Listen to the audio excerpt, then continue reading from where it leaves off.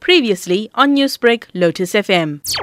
This was going to be a deep water drilling for oil and gas off the KZN coast. It's going to be 1 to 3 kilometers below the surface, and it's a very dynamic ocean current. And what you're really looking at is, from our view, is a disaster that's going to happen if they were to go ahead, because you might get an oil spill. If you get an oil spill, you're going to impact on the ecology of the ocean, which will link to the ecology of the coast, which will mean that, for example, you could have a negative impact on marine life, such as the fish or the food that the fish feed on, and that would mean that coastal communities who depend on the marine environment for a living would then end up seriously having their livelihoods undermined. And of course, that's the area where the coelacanth is, which is, a really special creature from a biodiversity point of view. Very rare. As far as we understand it, that's a special spot.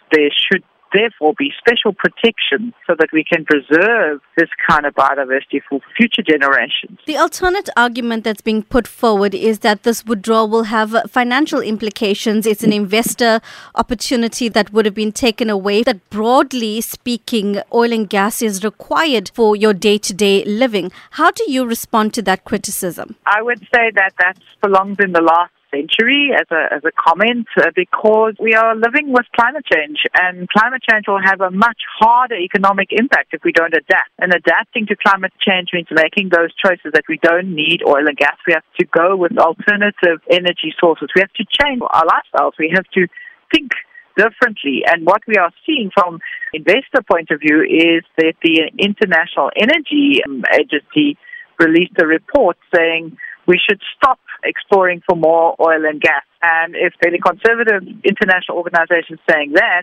then you can see the writings on the wall. And we've seen it in banks and financial institutions which are raising questions and saying, well, maybe they're not going to put their money into oil and gas. So we've got to change. Different world now. You've alluded to this, and maybe if you could explain this a little further for us.